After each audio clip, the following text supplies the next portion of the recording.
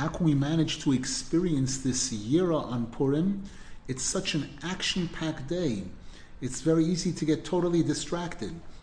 Number one, by hearing the Megillah read properly in a Breslov shul or in a shul where they read it properly, where the person reading it knows a little bit about this and realizes the awesomeness of this story, the awesomeness of what took place on Purim, how the Megillah starts speaking about how powerful, how great Achashverosh is. He rules over 127 countries, and he's able to make a banquet of 180 days, and all the wealth of the world is under his control.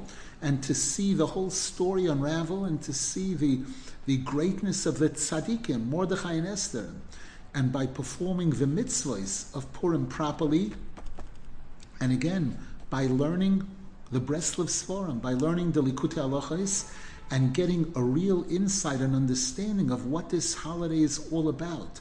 What wine is, Yain Malchus, wine is Malchus, it's Yirah Dikdusha. All of these things are Yirah, and there's in Likutei Tfilos, there's a tefillah in the second half of Likutei Tfilos, I believe it's Tefillah 34, if I'm not mistaken, a fabulous Tefillah on the topic of Purim. If you can check the index, most Likutei Tfilos have an index. These are all, and by preparing, we have time now to prepare for this Yontif, to plead with Hashem that we should be zeichet to accept this Yontif properly, and to fulfill all the mitzvahs of this Yontif properly, and to get all the benefits, the Yirah, the Kedusha, the Ava, all the benefits, or the incredible lights that we can get on Purim. In Breslov, Purim is something unbelievable.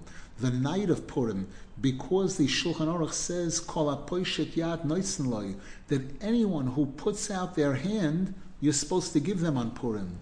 So Purim is an incredible time for tefillah, to put out our hand to Hashem, to ask Hashem. And there are buses of Breslovers that are organized from the different shuls to go out for chatzos, to go midnight, either to Kivrei Tzadikim or to the field for special tefillah on the night of Purim. In addition, Purim is one of the days when the Baal Shem Tov instituted that one should daven v'sikin, one should daven nates on Purim. So these are some of the things that remind us that it's not just fun. Purim is an awesome, awesome holiday, very, very great. We should be zeichet to absorb what we're learning and to be able to apply it fully, Mitzvah Shem.